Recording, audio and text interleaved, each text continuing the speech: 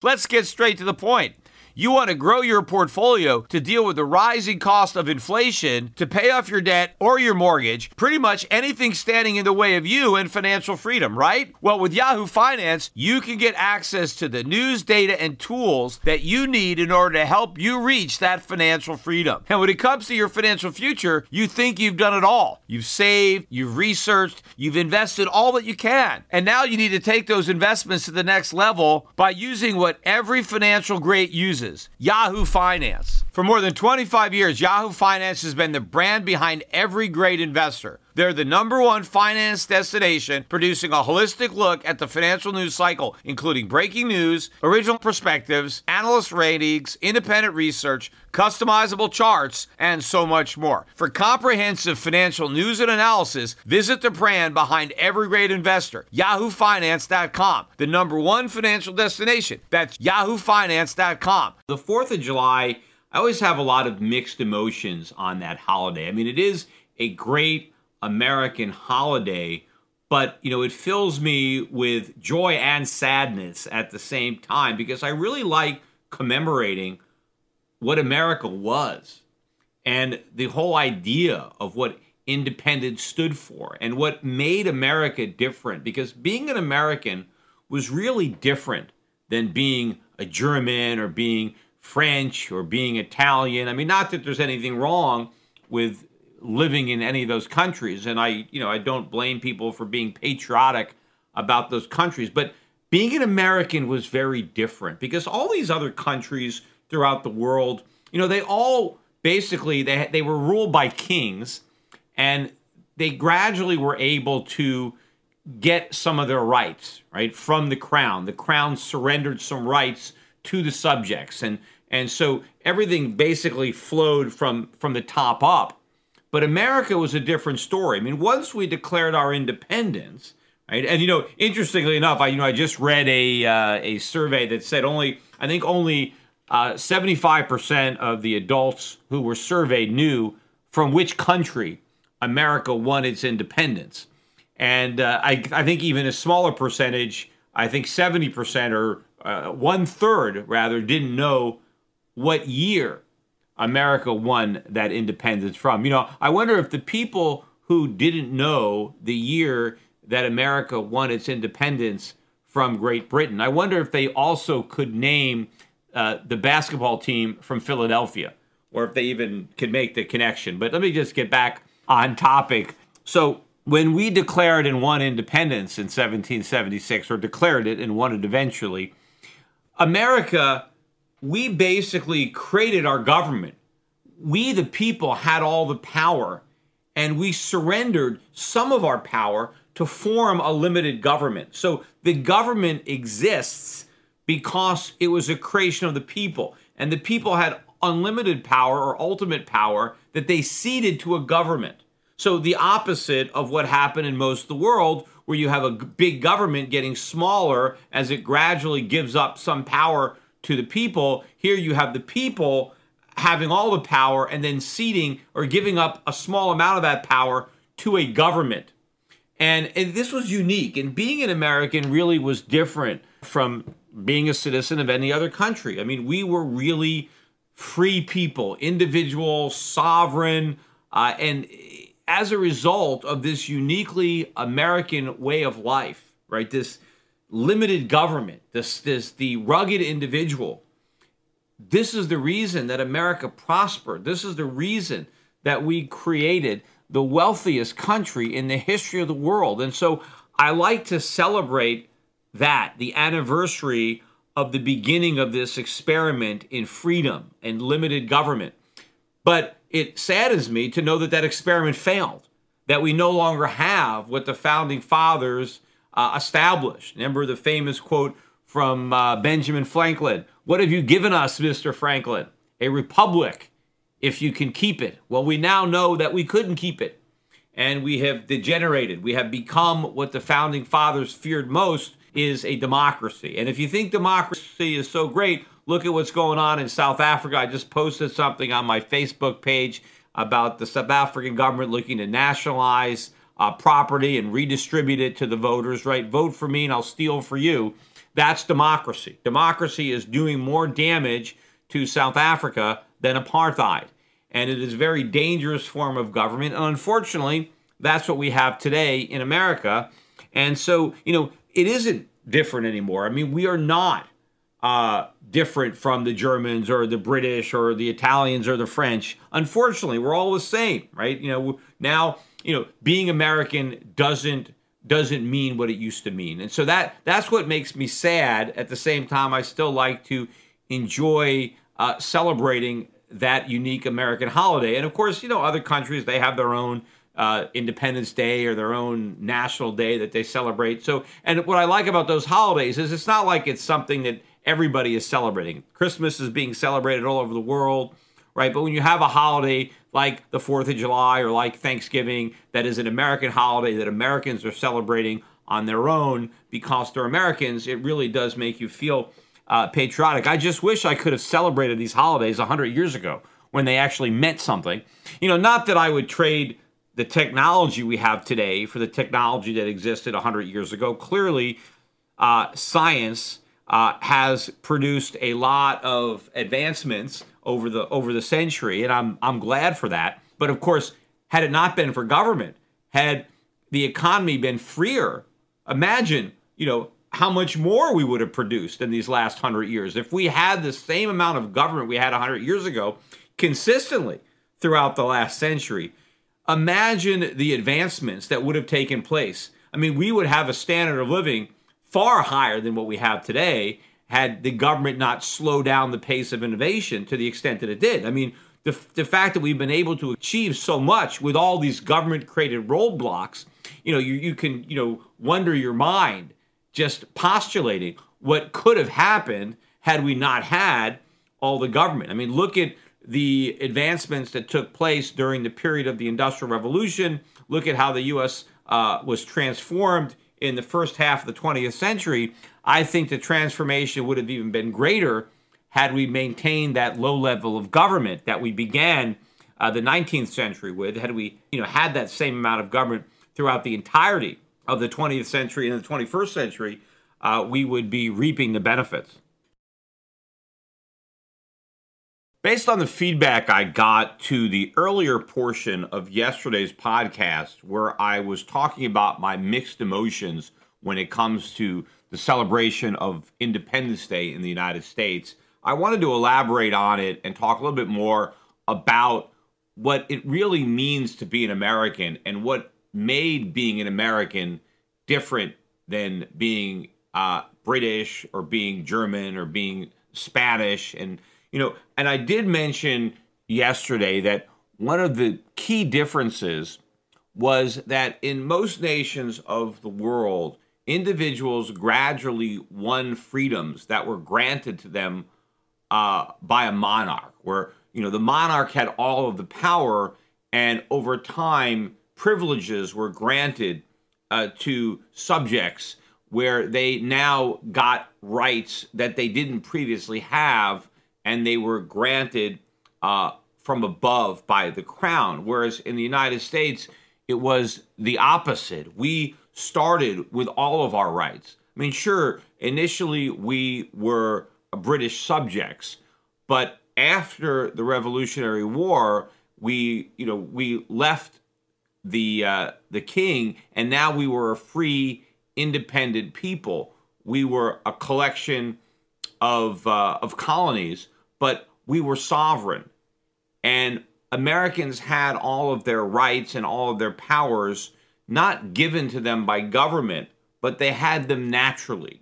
They were there by birth, as a birthright, a gift from God or from nature, not from government.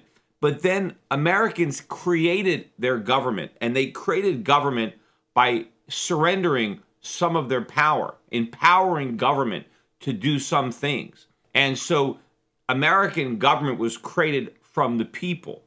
And the government in America did not give us our rights.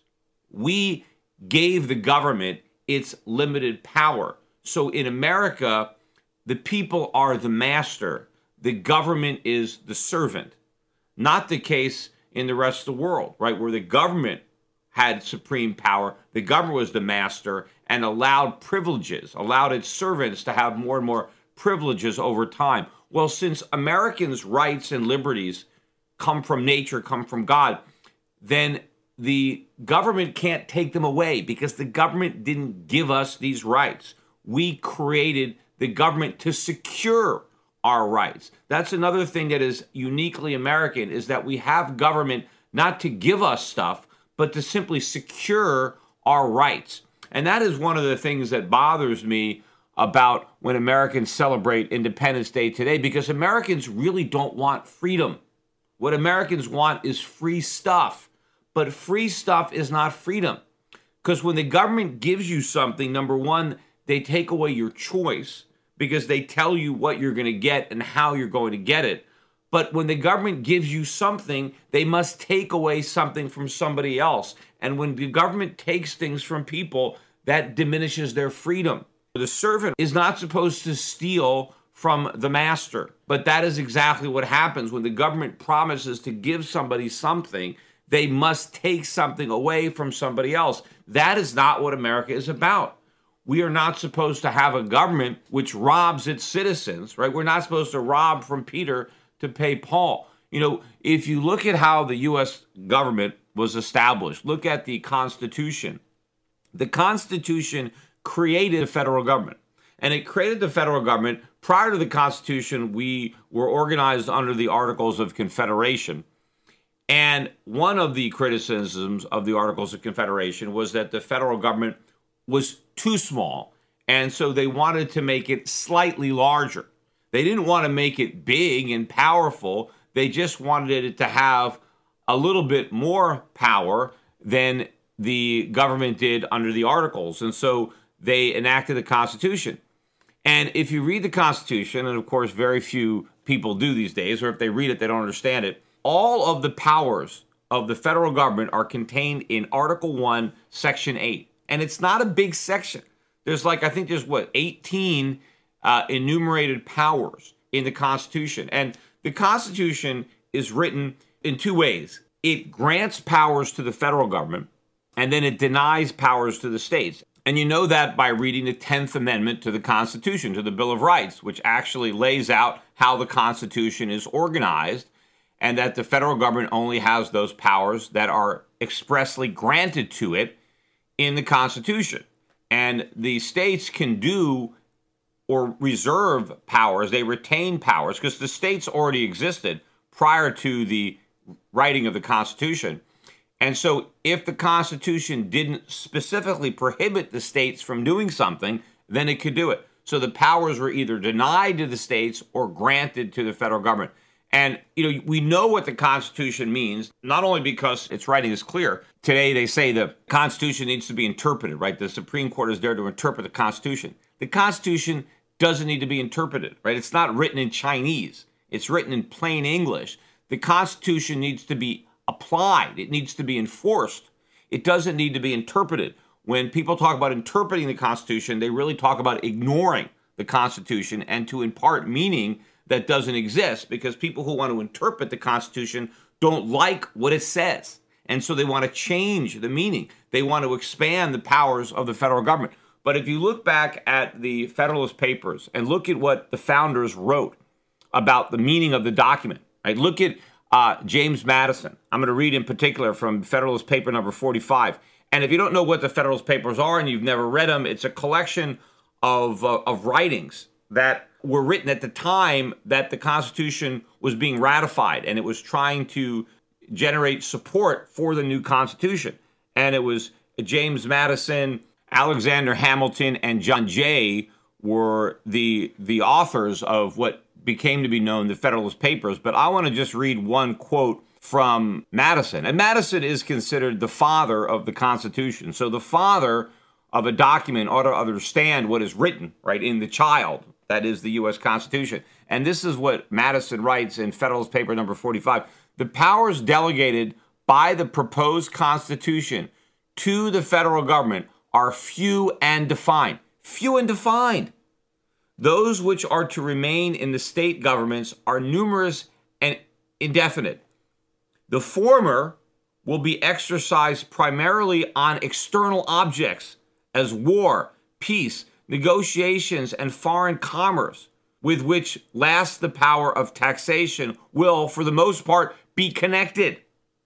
The powers reserved to the several states will extend to all objects which, in the ordinary course of affairs, concern the lives, liberties, and properties of the people and the internal order, improvement, and prosperity of the state. So in other words, here is James Madison saying the federal government's powers are few and defined, and that mainly it is going to be involved in external affairs, right? In war, in peace, in trade negotiations.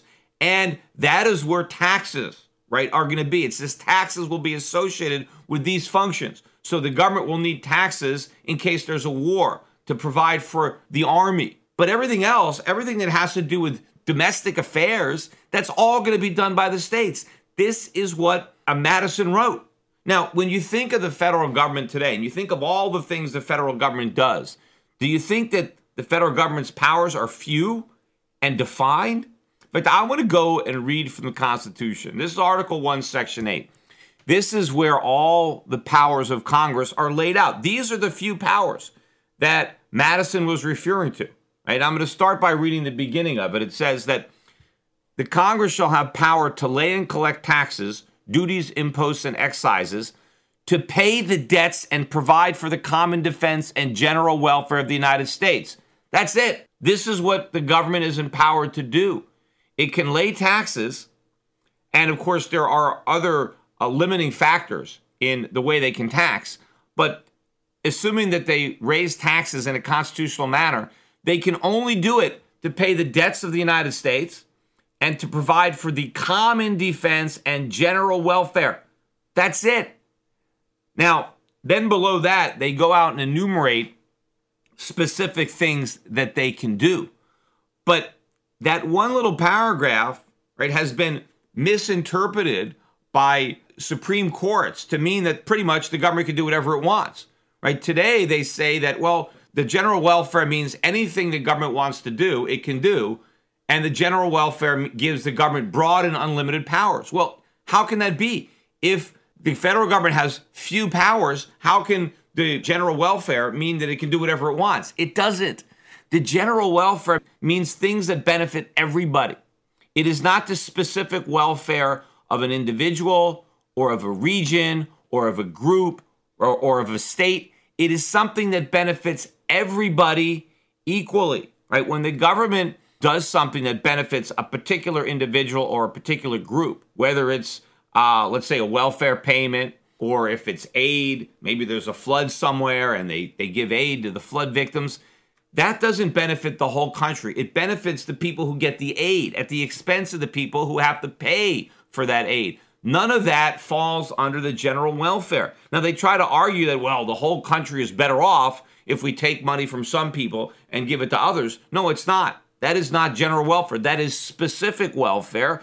And the government does not have the power constitutionally to spend for the specific welfare of anybody. It can only spend for the general welfare of everybody. You know, also interestingly, it says that it can pay the debts of the United States, right? That's it. It cannot pay the debts of other nations. Yet, think about all the time that the United States obligates Americans to pay debts of foreign countries, foreign governments. It's not allowed to do that. And more specifically, look at the very first power that is enumerated under this paragraph, that they can borrow money on the credit of the United States. So Congress shall have the power to borrow money on the credit of the United States. Where does it say that they have the power to lend money? They don't. They can't lend money. Yet you have the government lending money to all sorts of groups or individuals. It provides loans, provides subsidies, it provides guarantees. None of that is authorized by the Constitution. In fact, again, if you look at Article 1, Section 8, and read these powers, and I'm going to read the rest of them. Here, to regulate commerce with foreign nations and among the several states and with the Indian tribes. Save big money on everything for your next project at Menards. Spring is here, making it the perfect time for outdoor projects. Suncast storage sheds are an excellent solution for protecting outdoor lawn and gardening tools. They're easy to assemble, and the all-weather construction provides water resistance and UV protection. Save big on Suncast storage sheds. View our selection of Suncast products today in store and on Menards.com. Save big money at Menards. When you need mealtime inspiration, it's worth shopping Kroger, where you'll find over 30,000 mouth-watering choices that excite your inner foodie. And no matter what tasty choice you make, you'll enjoy our everyday low prices, plus extra ways to save, like digital coupons worth over $600 each week. You can also save up to $1 off per gallon at the pump with fuel points. More savings and more inspiring flavors make shopping Kroger worth it every time. Kroger, fresh for everyone. Fuel restrictions apply. Right? To regulate commerce with foreign nations. Commerce. Now, the problem with that little sentence, to regulate commerce with foreign nations and among the several states, this is now known as the Commerce Clause. And apparently, according to the Supreme Court, this also gives the government broad powers to do whatever it wants. You know, I talk a lot about the minimum wage. You know, the minimum wage was originally considered unconstitutional. And the way they said it was constitutional was they said, well, they're regulating commerce. Well, what does the minimum wage have to do with commerce? Well, what these idiots in the Supreme Court said is that since the Congress is given the power to regulate commerce, they can regulate anybody who's engaged in commerce. That is not what the clause says. See, the Supreme Court justified the minimum wage by saying, well, any company that's engaged in interstate commerce, then the government can make any rules that it wants. And so since you engage in interstate commerce, we're going to force you to have the minimum wage. In fact, initially, if you can prove that what you did, you know, there was no interstate commerce, that you were producing a product that was only consumed within your state, then you could say, well, I'm not going to have to abide by the minimum wage because I'm not engaging in interstate commerce. But then, you know, the government found ways of saying, well, in your company, are you using something that was imported? Are you from another state? Are you using a product that traveled on a road that, you know, originated in others? You know, they found a way of saying, look, any company that uses anything that originated within another state is engaged in interstate commerce. And so they were able to make the net bigger and bigger to ensnare more and more businesses under this clause. But this clause does not give Congress the power to regulate companies that engage in commerce. They only have the right to regulate the commerce itself, right? Meaning that, okay, you know, you're not going to have tariffs between one state and another, right? You can make sure that there's a free flow of goods and services over state borders. There is nothing here that gives the federal government the power to regulate each business that engages in commerce. It's not there. Here, look at the next thing.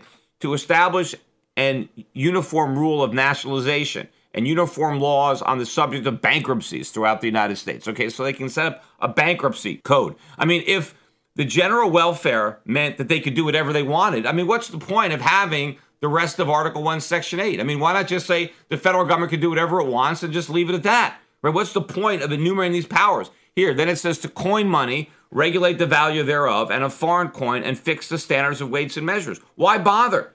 If general welfare means they can do whatever the hell they want, then, you know, then obviously they can coin money. And, you know, coin money doesn't mean print money. It means to coin money. It means to take gold and silver and turn it into a coin. Now, how do I know that? Well, I know that in a couple of reasons. One, if you go to Article 1, Section 10, which is the portion of the Constitution that denies powers to the states are denied not only the right to coin money, but the right to emit bills of credit. That was paper money. They called it bills of credit. And the state was specifically denied the ability to do both. So they couldn't coin money and they can't issue bills of credit. The only thing the states can do is make gold and silver legal tender. Now, there's nothing in Article 1, Section 8 that gives the federal government the right to make anything legal tender. All they can do is coin money, but they can't make anything legal tender. It's only the states that can make something legal tender, and they're prohibited from making anything other than gold and silver legal tender. So since the only thing that the Constitution says can be legal tender is gold and silver, and if the Congress has the power to coin money, then what are they going to coin? gold and silver, because that's the only thing that can be money. Also, there was earlier drafts of the Constitution. And in the earliest drafts, the Constitution said that Congress shall have the power to coin money and emit bills of credit. But they voted to eliminate emit bills of credit. And I think they struck it 9-2 because the states specifically did not want the federal government printing money. And so they took away the power. So they don't have it. Now, of course, if the general welfare meant they could do whatever they want, well, then, they could just print money and say it's for the general welfare. But obviously, that wasn't the case because they put that power in there and then they took it away. And in fact, one of the reasons that the Federal Reserve was created was because they were doing something that Congress had no authority to do. They were creating paper money. They were issuing bills of credit. So since the federal government couldn't do it constitutionally, they created this private company, right? The Federal Reserve, a private corporation, to do indirectly what the Constitution prohibited the federal government from doing directly. Well, let me read down more of these powers. To provide for the punishment of counterfeiting the securities and the current coin of the United States. That's one of the federal crimes, counterfeiting. Here, to establish post offices and post roads. Now, why bother writing that in there, right? I mean, couldn't you make an argument that the post office is for the general welfare and, we need roads, for the general welfare? Well, no, they put it in there. That proves that they needed to put it in there. If they didn't put it in there, somebody could have argued that Congress has no authority to establish a post office because it's not for the general welfare. Now, to me, a post office is much more for the general welfare than almost everything else the government does, because at least, anybody who wants to use the post office benefits from post offices. But apparently, they thought that they needed to enumerate it to make sure that the federal government could actually do it. Now, obviously, that shows that they knew that general welfare didn't mean they can do whatever the hell they want, because whatever the hell they want would include post office.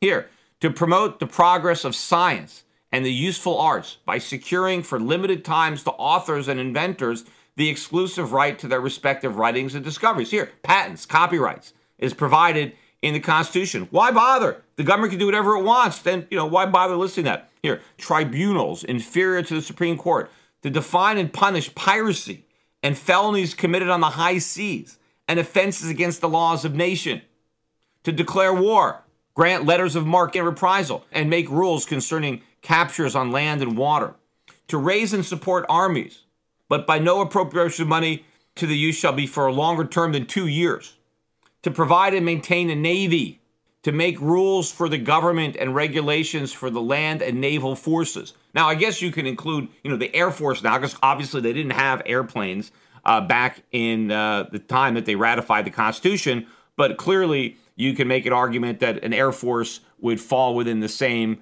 powers of national defense, general welfare, right? To provide for calling forth the militia, to execute the laws of the Union, suppress insurrection, and repel invasion, to provide for organizing, arming, and disciplining the militia, and for the governing of such part of them as may be employed in the service of the United States, servicing to the states respectively to the apportionment of officers and authorities of maintaining militia according to the discipline prescribed by Congress, to exercise exclusive legislation in all cases whatsoever over the district, right? Not exceeding 10 square miles, as made by session of particular states and the exceptions of Congress. They're talking about Washington, D.C., because the seat of government of the United States, and to exercise like authority over all places purchased by the consent of the legislature of the state in which the state shall be, from the erection of forts, magazines, arsenals, dockyards, and others needing buildings, etc. And this is the final part, and this is another part that the Supreme Court has twisted to try to create the Constitution. They now describe it as a living, breathing document. This is now the elastic clause, what I'm about to read. This little passage, this sentence has done tremendous damage to our country. To make all laws which shall be necessary and proper for carrying into execution the foregoing powers and other powers vested by this Constitution in the government of the United States or in any department or agency thereof. Now, what that basically means is they have the power to enact laws to be able to do what Article 1, Section 8 says they can do. And that's it. So they have the right to establish a post office. Okay, we see that. So they can enact the laws that are necessary and proper to having a post office. It does not mean that they could do whatever they want. Like the Supreme Court says, this is some kind of elastic clause. Congress can do whatever they feel is necessary and proper. If that was the point, then we wouldn't need to enumerate these powers. We would just say Congress can do whatever it wants. But if Congress could really do whatever it wants, if it can tax however it wanted, if it can spend for whatever reason it wanted, then why would James Madison, the father of the Constitution, say that the federal government's powers are few and defined? According to the current Supreme Court, they're infinite. They're not defined at all. The government can do whatever it wants, which is clear nonsense if you look at the Constitution. I mean, look at these powers of Congress, legislative branch, Article 1, Section 8. This is a short section of the Constitution. There's nothing in here about the government providing health care. There's nothing in here about the government involvement in education. None of this is written in here. There's nothing in here about old age pensions. There's nothing in here about programs for the poor, anti-poverty programs. There's nothing in here about emergency aid, about disaster relief. I mean, all the things that the federal government now does are completely unconstitutional. There is no congressional or constitutional authority for any of these expenditures. When the government creates these agencies and departments for housing, to guarantee mortgages and to provide mortgages and to guarantee student loans, none of that stuff is authorized. I mean, again, I read earlier, Congress has the right to borrow money. They don't have the right to lend money. Why doesn't it say it here? If the founders wanted the government to make loans, it would say to lend money. It doesn't say that. If the founders wanted the federal government to guarantee private debts of citizens, it would say that too. It would say Congress shall have the power to guarantee the debts of students, to guarantee the debts of homeowners who take out mortgages. None of that is there.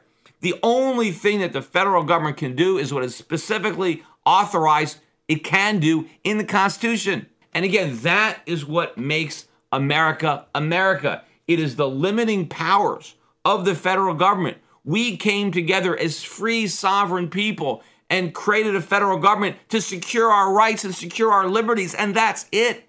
We didn't create the government to give us anything that we didn't already have.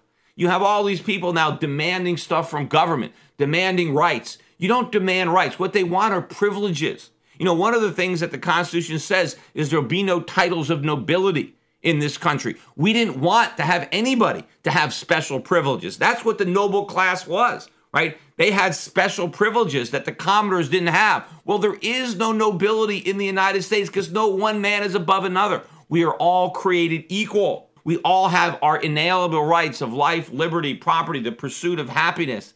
And it's up to us to pursue happiness. It's not up to the government to bestow it upon us.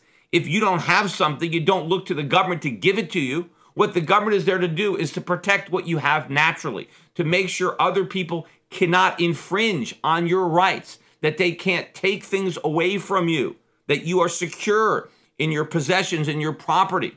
But when the government promises to give somebody something, by definition, it has to take something away from somebody else. And that is a violation of everything that it means to be an American. And so when we are celebrating the 4th of July, what we really need to be doing is mourning the death of that nation, the death of liberty, the death of independence. What we have now is dependence. Every American wants to depend on everybody else. This nation is not supposed to be a nation of dependence. It is supposed to be a nation of rugged individuals, sovereign men and women whose rights are supreme, who do not bow down to a government master. The government is the servant of the people. And that doesn't mean you send your servant out to steal from your fellow Americans. It means that you respect their rights and their property. And if you want health care, then you got to go out and you've got to earn it on your own. That is the birthright of every American, to go out and to achieve and earn to the best of their ability. Now, you might say, well, what if some people don't have that ability? What if some people aren't ambitious or aren't intelligent and they get sick? Well, you know what happens in a free society? You ask your fellow free citizens for their help and they voluntarily give it. And that's what America was about for a long time. We had a huge tradition of philanthropy. In fact, we still do. But I think that tradition has been diminished over the generations based on the cultivation of the welfare state, based on the enormous federal government and the taxing that it does, where it confiscates so much wealth from productive Americans that those Americans are struggling just to get by. So they clearly don't have enough resources to help Americans who, for whatever reason, cannot achieve the things that they need, right? There was, I think, a lot more charitable giving 100 years ago than there is today because the government allowed Americans to keep more of what they earned. And since they kept more of what they earned, they obviously had more money with which to be charitable. And of course, the principal benefit of private versus public charity is that private charity, A, is voluntary, but it's much more efficient because individuals make sure that the recipients of the aid are the principal beneficiaries of the money. Whereas when government is organized supposedly to supplant the free market and perform charitable giving, the vast majority of the money confiscated from the public does not go to the intended recipients of the charity, but it goes to maintain the government bureaucracy. When the government takes $1 from a citizen by force, it only gives 10 cents to some poor person. 90 cents are consumed by the apparatus of government. Whereas in the private sector, let's say a private charity raises $1 in voluntary donations, 90 cents goes to the intended recipient, and only 10 cents goes to pay the administrative costs of the charity. So it is much more efficient when charitable giving is done voluntarily by the free market, not coercively by a powerful government. But again, more importantly than the economics of it, it is the politics of it. The government simply does not have the power. Where in Article 1, Section 8, does it give the government the right to be a charity? Where does it say the government is there to feed the hungry, to clothe the naked, to care for the sick, to house the homeless? None of that is there. And you can't say that that is part of the general welfare because it's clearly not. Again, look to the Federalist Papers. Look at how the people who wrote the Constitution described what the general welfare meant and what it didn't mean. And if the general welfare meant they could do whatever it wanted, then what was the point of listing all of these other specific things the government could do if all those things were included in the general welfare? They were not. The writers of the Constitution were simply talking about the government doing things that benefit the entirety of the nation as a whole, right? Not for any one particular faction or group or region.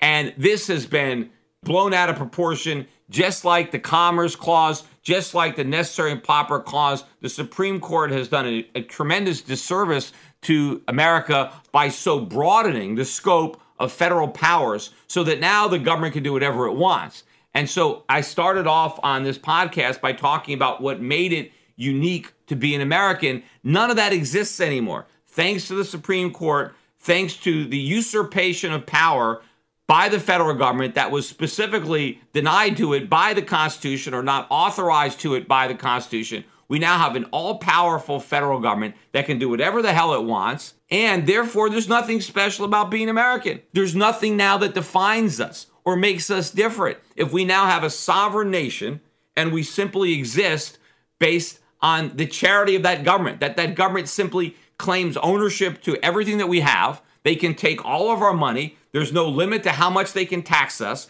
There's no limit to what they can spend our money on. I mean, we have to be grateful for any money they let us keep. And in fact, that's how they look at it. The government basically today in America looks like they own 100% of our paychecks. And whatever they let us keep, we should be grateful for the crumbs, right? They own all of our labor. It's like we all live on one gigantic plantation and we're all slaves to the U.S. government. And we have to beg the government for whatever they let us keep, right? This is not the way America was founded. This is not what we're supposed to be honoring when we talk about Independence Day. It's so unfortunate that we've lost our independence. And why did we lose it? Because we voted it away. Americans were lulled into a false sense of confidence by being promised something from government. And that is it. And that is what the framers said when they gave us this republic. And again, if you want to look at the Constitution doesn't mention the word democracy, doesn't mention it once. What it mentions is republic. The Constitution says that the United States shall guarantee to every state in the Union a Republican form of government. And that doesn't mean Republicans, Democrats. It means republic. It doesn't mean democracy. But because we became a democracy, when Benjamin Franklin was asked, "What have you given us, Mr. Franklin?" he said, "A republic, if you can keep it," because he knew how difficult it was to maintain a republic. America was an experiment in self-government. It was an experiment in allowing the people to create a government of limited powers, right? They didn't set up a monarchy. They could have created the United States as a monarchy. They could have made George Washington a king. In fact, they wanted to make him a king. He didn't want to be a king, right? So we could have created another monarchy, a constitutional monarchy. We could have limited the power of the monarch. And in hindsight, we might have been better off had we done that. We were very successful for the first 100, 150 years, but unfortunately, we couldn't keep that republic for long. We had the progressive movement, and then we had the New Deal, then we had the Great Society, and now here we are, right? We've lost all the things that the founders feared would happen, happened. It took a while, but it happened. But that is why I said at the beginning, it is with mixed emotions that I celebrate the 4th of July, because I know what this country was, and I know what it should be, and I know what it could be, potentially. But unfortunately, I know what it's become. The nation of the handout, the nation of entitlements, the nation of ask not what you could do for your country, ask what your country can do for you. I mean, amazing that Jack Kennedy actually spoke those words, but does that have anything to do with the Democratic Party? All it is about what my country can do for me. What can I get for free? And nobody has any conception of where all that free stuff comes from. It comes from stealing from other people. It comes from eliminating freedom, eliminating liberty. You can't, you're talking about, I want all this free health care. Provided by whom? I mean, are we going to conscript the doctors into service and force them to provide health care to people? I mean, you have to think about, where does health care come from?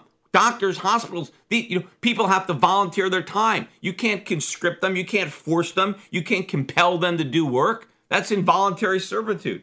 So it is very unfortunate the way the character of this great republic has changed over time and what it means. Because Americans, we used to walk around, and of course, not me because I wasn't alive back then, but Americans, when they traveled the world, Americans knew how different they were, how special it was to be an American.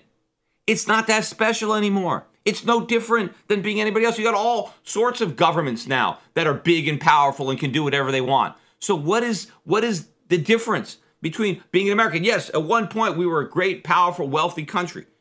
That's not America today. We are mired in debt. We borrow money from everybody. We owe money to everybody, right? Americans have no savings. The government tells us what we can do, what we can do, what we can eat, what we can't eat, what drugs we can take, what drugs we can't take. There's almost nothing in our lives that the government doesn't tell us what we can do. And this is not what it's supposed to be an American. Americans are supposed to be sovereign, free individuals deciding for themselves what they're going to do. And if they make a bad decision, well, that's it, right? We have to live with the consequences of our decisions. If we make a good decision, we profit. If we make a bad decision, then we suffer. And we mind our own business. We don't tell our neighbors what to do. We allow people to make their own mistakes because you know what? Maybe they're not going to make a mistake. If you think you know better what your neighbors should do, you don't. Most people have a hard enough time doing what's right for themselves, but trying to impose what you believe is right on other people when you don't even bear the consequences if your decisions are wrong. So if you haven't, again, go and read the Constitution. Most people probably have never even looked at it. Read it. Right? It's not written in Chinese. It doesn't need to be interpreted. It's easy to see what this nation was supposed to be. Go get the book, read the entirety of the Federalist Papers. And if you really want to get into it, read the Elliott debates. Learn about the Constitution because you're not going to learn about it in school. They don't teach anything about what the Constitution really means in American schools.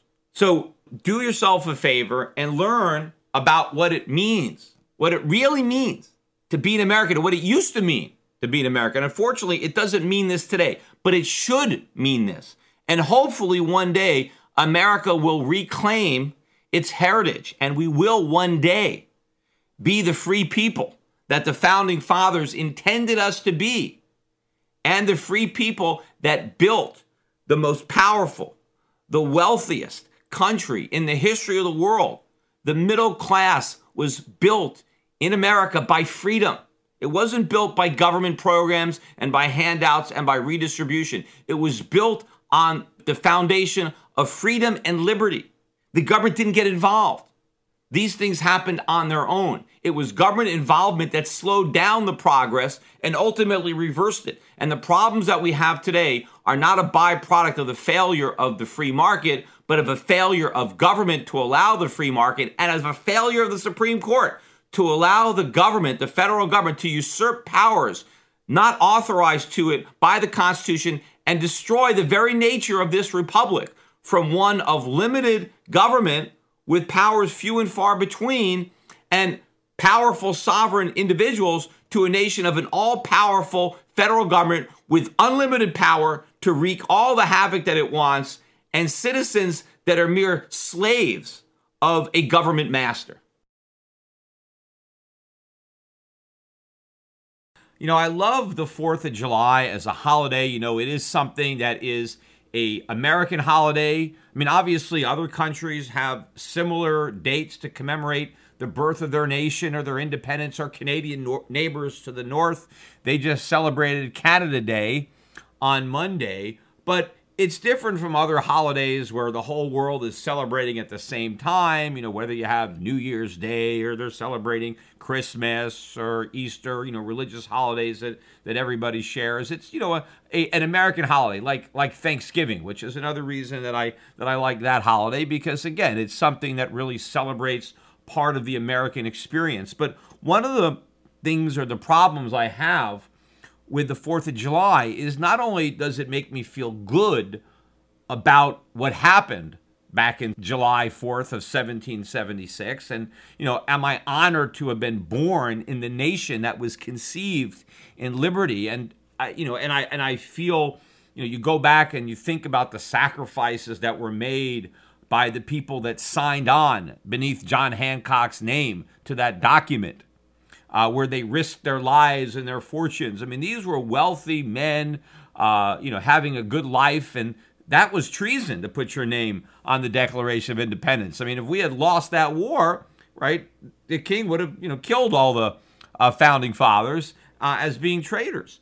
And so you think back at what was accomplished and the sacrifices that were made and the incredible republic that our founders created. And, I'm proud of that. But at the same time, I'm sad that it's all been lost, that we no longer have the nation that our founders created for us, that we have lost all that it means to be an American.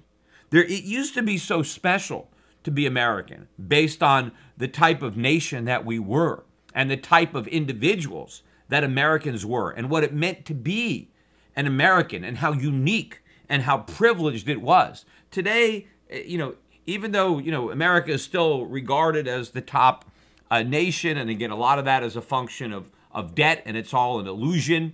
But the difference between an American and a European or anybody else these days is not nearly as great as it used to be. If you have never read the Declaration of Independence, and I'm sure most of you probably had at some point, maybe in 7th grade civics course, but you might want to take another look at it and give the entire document a read.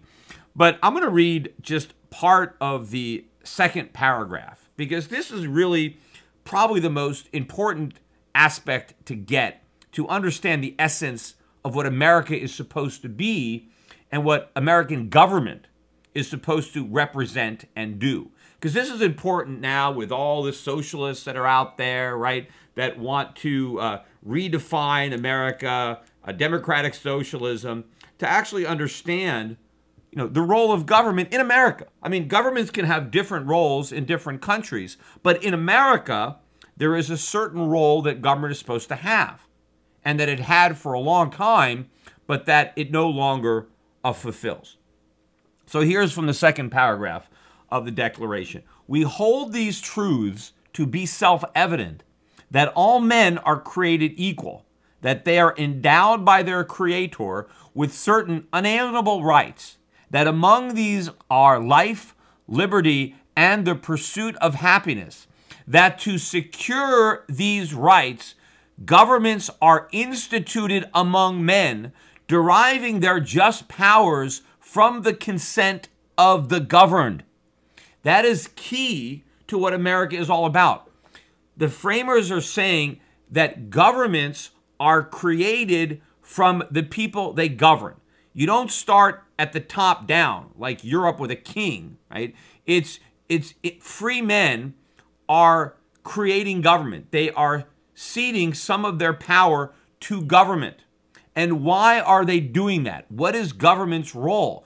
Government is there to secure life, liberty, and the pursuit of happiness, are unalienable rights. Government is instituted to secure the rights that we already have. And it's very important to understand that, and the distinction between securing our liberties and our rights and giving us stuff. Government is not here to give you stuff. Government is not here to provide you with things. Government is not here to educate you. It's not here to take care of your health, to feed you, to clothe you, to house you. Government is not here to provide you with happiness. Government is here to allow you to pursue happiness on your own, right? There's a big difference between giving you something you don't have and protecting the things that you do have, because that's where governments, they get their power from individuals. Individuals don't have a right to use force against other individuals. I don't have a right to steal property from my neighbor, but I do have the right to prevent my neighbor from stealing property from me. But what happens in a country is individuals get together and they give that authority to a government, a central authority to act defensively.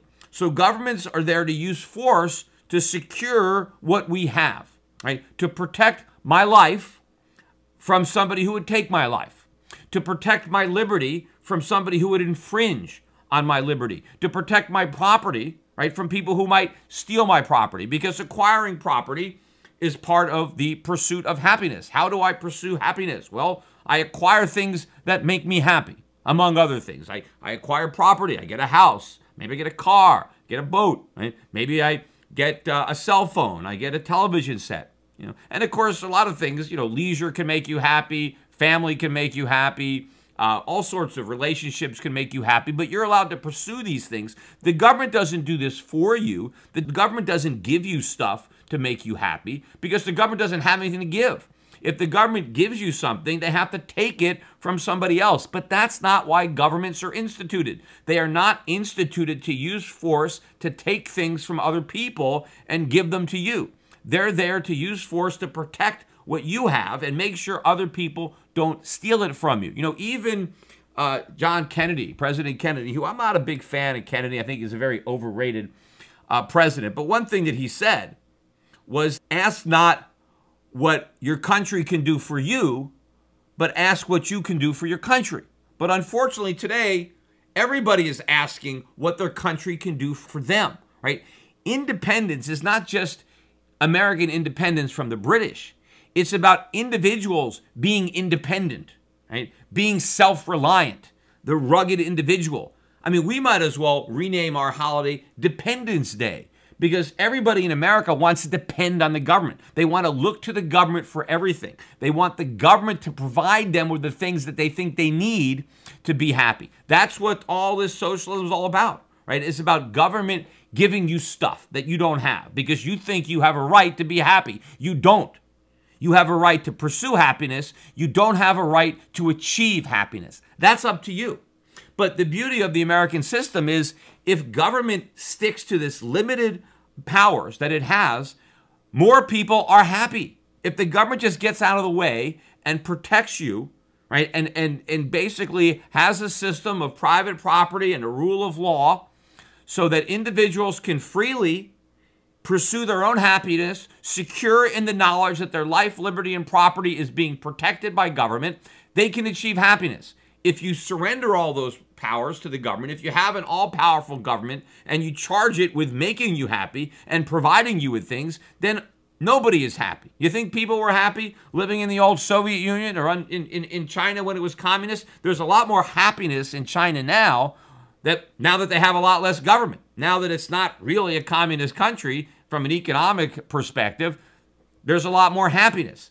And so the reason that Americans initially were able to achieve the degree of happiness that they did was because we had a limited government. And we pretty much held true to these principles throughout the 19th century. It wasn't really until the 20th century that we started eating away at the foundation of our liberties, and the whole character of the nation really started to turn through first with the populist movement, and then, of course, with the New Deal during the Great Depression. Governments gained tremendous power, and really the nature of government changed, and what it really meant to be an American changed, and we've been on a downward slope ever since. You know, when I look back at the Revolution and wonder, you know, would America be better off had we remained part of Britain, had we never had a revolution? It's hard to say. I mean, we had, again, a great 19th century. It's hard to imagine that the century would have been better had we been, a colony of Britain. But then look at how Britain governed Hong Kong.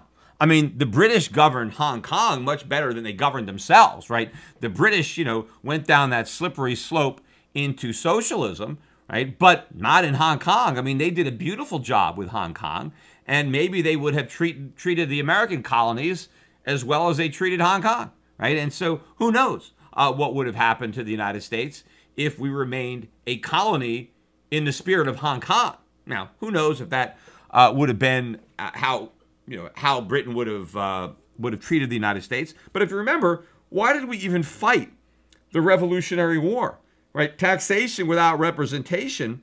But if you look at the amount of taxation that the colonists were, rebelling against, I mean, it was tiny.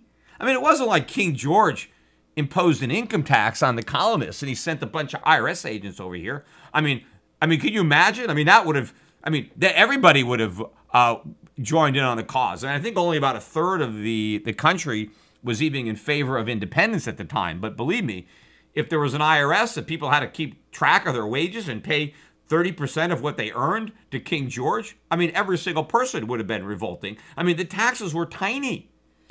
And obviously, we're taxing ourselves in ways that are far more oppressive than anything that King George would have even contemplated in his wildest dreams. Yet somehow, our government is able to get away with it. I mean, just because we're able to vote, just because we have representation. I mean, I would take low taxation without representation than high taxation, confiscatory taxation with representation. Remember, that's why I moved to Puerto Rico. See, I moved to Puerto Rico, and I can no longer vote for anybody in Congress, and I can't vote for president. So I no longer have representation, but I also no longer have the taxation. I don't have to pay the personal income tax living in Puerto Rico. I don't have to pay the capital gains tax. I don't have to pay the Obamacare tax. So I'm okay with that, right? I'm okay with losing my representation if I can get rid of all that taxation. Now, I still have to pay some taxes, but I don't have to pay the majority of the taxes. And I think today, Americans, self-governing Americans, living under the tyranny of Washington, D.C., Americans today have it far worse as far as their liberties and their freedoms than colonists did prior to the Revolutionary War. So even though we fought a Revolutionary War to gain freedom and to gain liberty and to become more independent, we actually accomplished the reverse. Now, it took a long time to go full circle, or more than full circle, but we are now clearly, by any objective measure, less free than we were before we fought the Revolutionary War. And we face more regulations and higher taxes coming from our own capital, Washington, D.C., than anything that King George could have dreamed up. In fact, just in our state legislatures, right, on a state level, we're facing higher taxes than anybody in the colonies faced from the crown in Great Britain, just on the state level, before you even start factoring in what's going on from Washington, D.C. So it's a great American holiday, but for me, again, it's bittersweet, right? Because there's parts of it that make me proud and excite me about being American, and there's other parts that just make me sad when you think about what it used to be American and what it means now. I mean, how much more enthusiastic I could have celebrated this holiday 100 years ago, 150 years ago. Just imagine just celebrating how special it was, the uniqueness of America, this experiment in freedom, in liberty, in limited government that had really not been replicated anywhere else in the world. We were unique. We were pioneers, right? We were going where no man had gone before, and what we created was magnificent. We produced the highest living standards that the world has ever seen, not just for the rich, but for the middle class and for the poor. And remember, I mean, Europe had a huge head start on us. Asia, I mean, there was nothing here when the Pilgrims landed, right? I mean, America is a young nation compared to a lot of other nations. So we got a late start. The rest of the world had a big lead on us, but we surpassed everybody. We caught up and then passed everybody by a mile.